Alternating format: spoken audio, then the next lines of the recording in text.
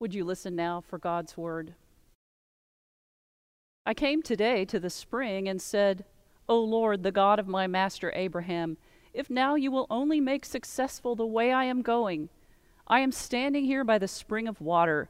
Let the young woman who comes out to draw, to whom I shall say, Please give me a little water from your jar to drink, and who will say to me, Drink, and I will draw for your camels also. Let her be the woman whom the Lord has appointed for my master's son. Before I had finished speaking in my heart, there was Rebekah coming out with her water jar on her shoulder, and she went down to the spring and drew. I said to her, Please let me drink.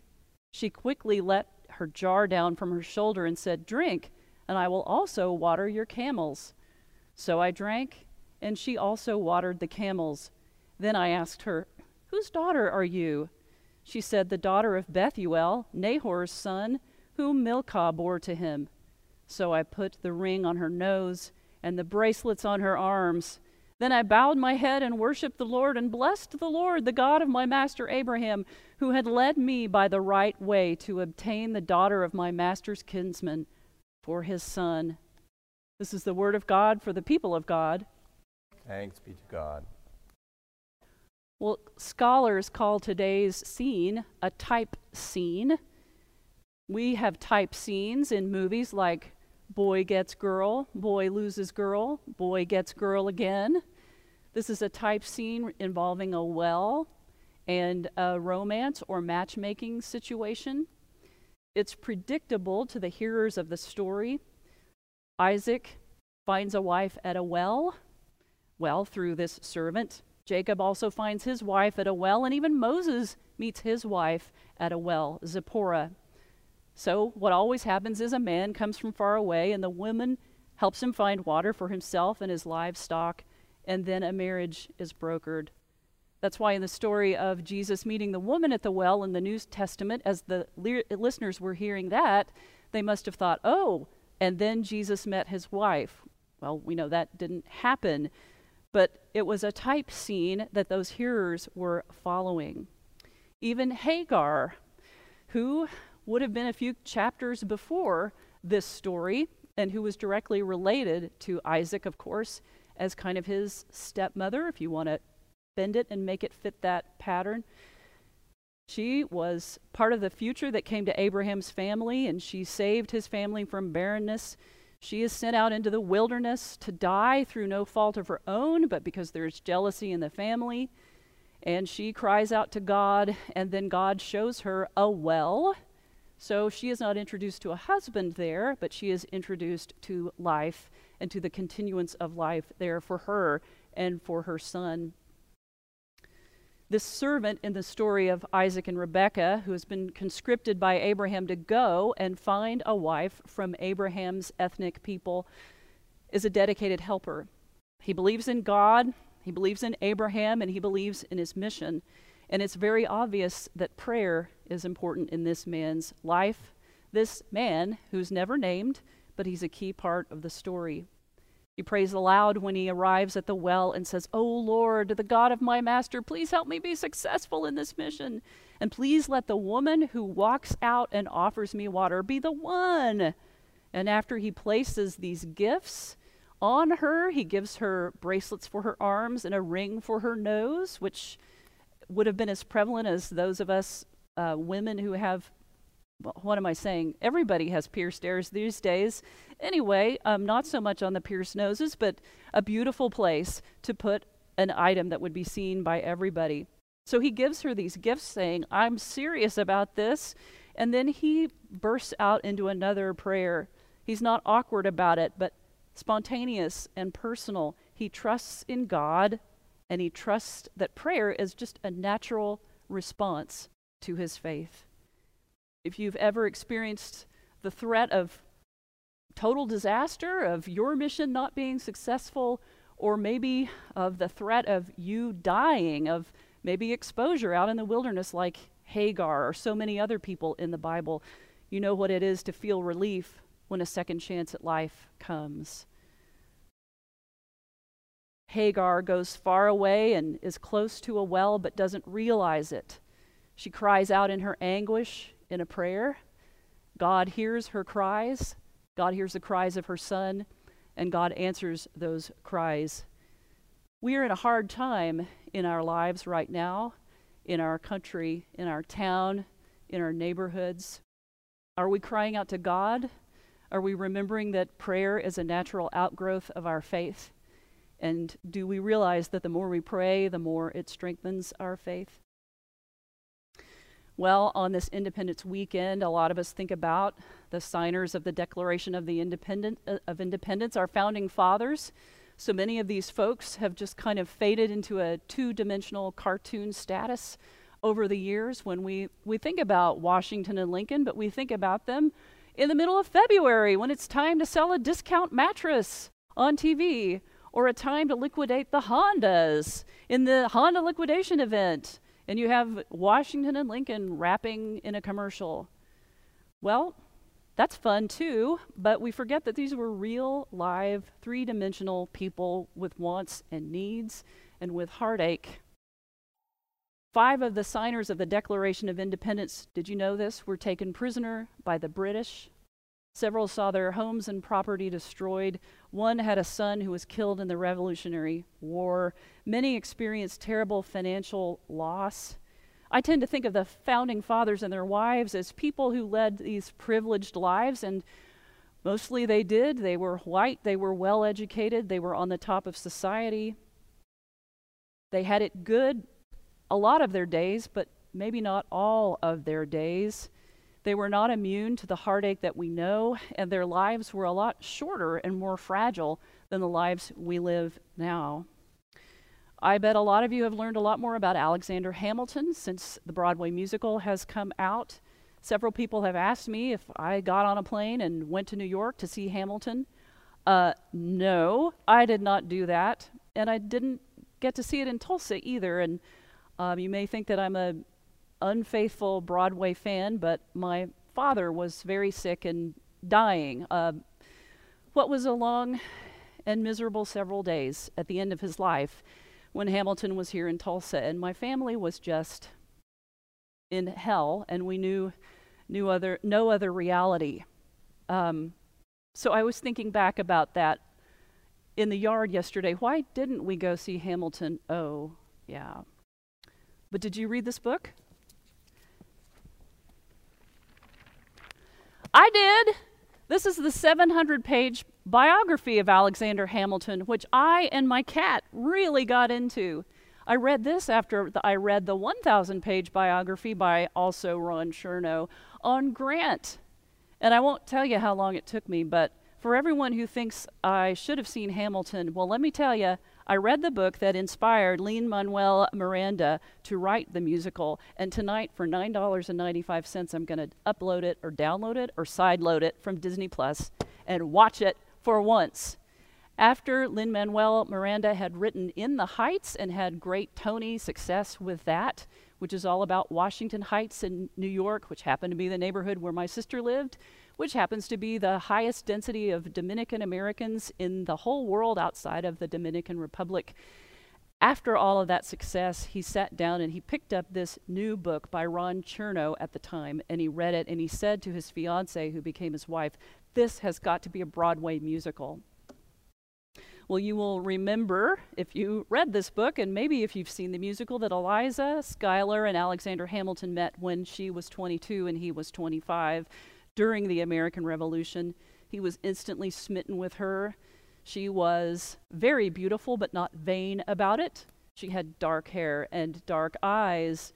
She had a large, loving, and wealthy family. And if you remember much about the story of Hamilton, he knew who his father was, although he was born at a time when his father and mother were not married. So this stigma of what we used to talk about as illegitimacy hovered over him for all of his life and was used as an epithet against him all through his political life. His mother died very young of yellow fever, and he was sent off to live with another family, so he really didn't have that much of a family. Eliza's family was big and fun and wealthy, which doesn't hurt, and well-educated. So he fell in love with her family as well as her. He called her unmercifully handsome because she was so beautiful. So what else do we know about Eliza? Ron Chernow says she was the most self-effacing founding mother. She had a sterling character, loyal, generous, compassionate, strong-willed, funny, and courageous. She was the daughter of a statesman, and she knew how to be in the company of statesmen. Her family was active in the Dutch Reformed Church, and although Hamilton never really went to church, she stayed faithful all of her life. Get this, within 3 years, Eliza had to cope with the death of her eldest son, her sister Peggy, her mother, and her husband when she was just in her 40s. 4 months after Hamilton died in a duel with Aaron Burr, her father died. She loved Hamilton so much that after he died, she thought that God was saying to her, "You are only allowed this much bliss in life, and you've had it. And so now the rest of your life, you'll live alone." When Hamilton died, he left her with a great amount of debt. There was someone in Congress who set up the equivalent of an old-time GoFundMe account with about 100 donors to bail Eliza out of her debts.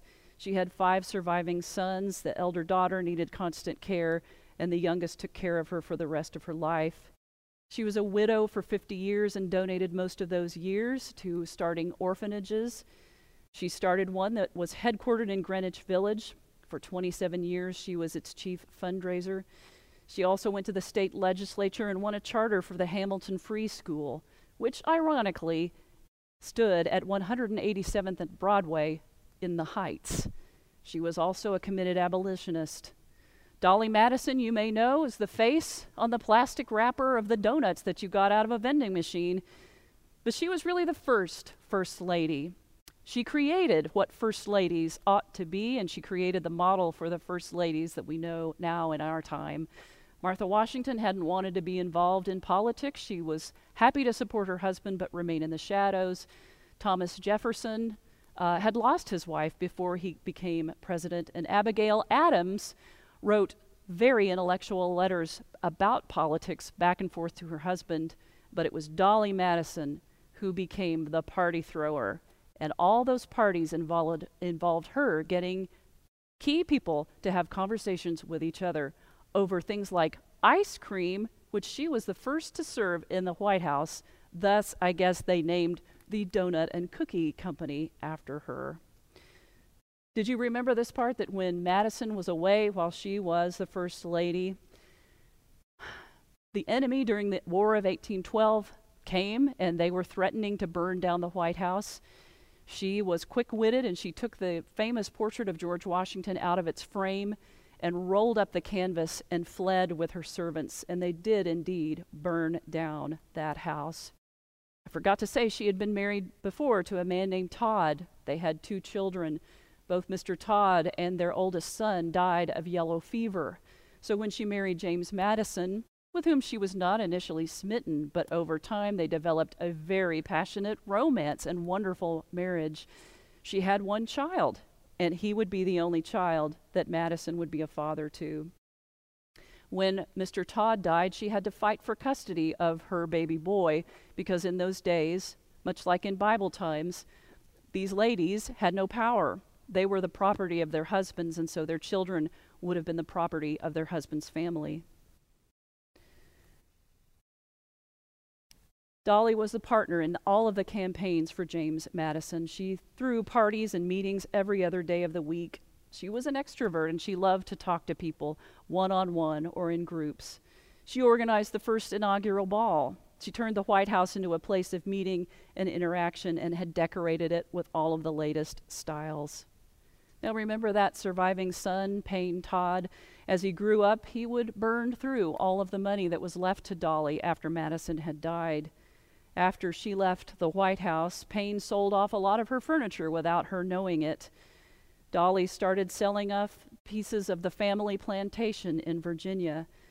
And there were slaves at that plantation who begged her not to sell them off to places far away, but rather to sell them to neighboring farms so that they could remain with their own human families. And she did that. Her number 1 manservant she freed, and in her oldest days, he would bring her baskets of provisions just so she wouldn't starve to death because she had no money. Abigail Adams the daughter of a minister who married a farmer's son who went to Harvard Law School. She and that's how scandals get started. She and Adams had a wonderful romance.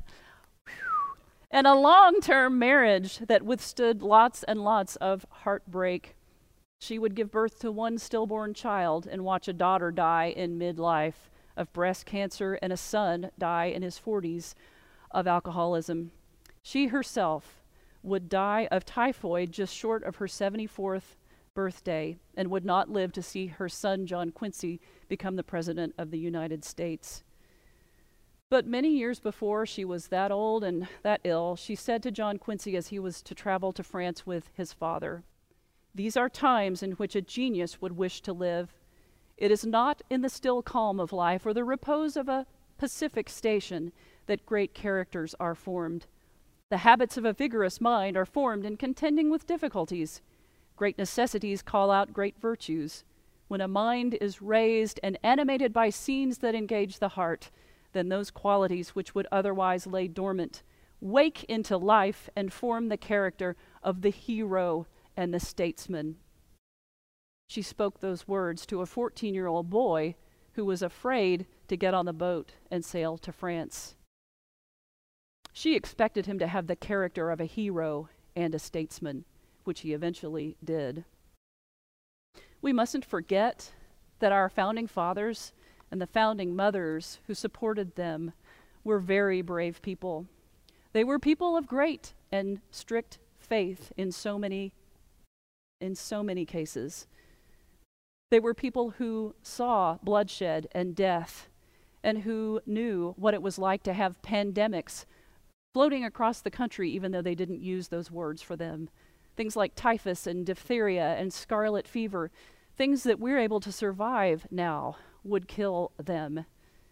People didn't live to be 95 just as a given in those times. It was a rough time in the world. So in our darkest moments, what would it be like to consider what the history books will say about you and me as we live through this time of pandemic and racial unrest?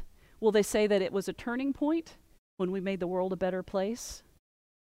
Let us remember that when a mind is raised and animated by scenes that engage the heart, then those qualities which would otherwise lie dormant wake into life and form the character of the hero and of the statesman, the stateswoman. May we all be heroes in the way we live our lives day to day in these difficult times.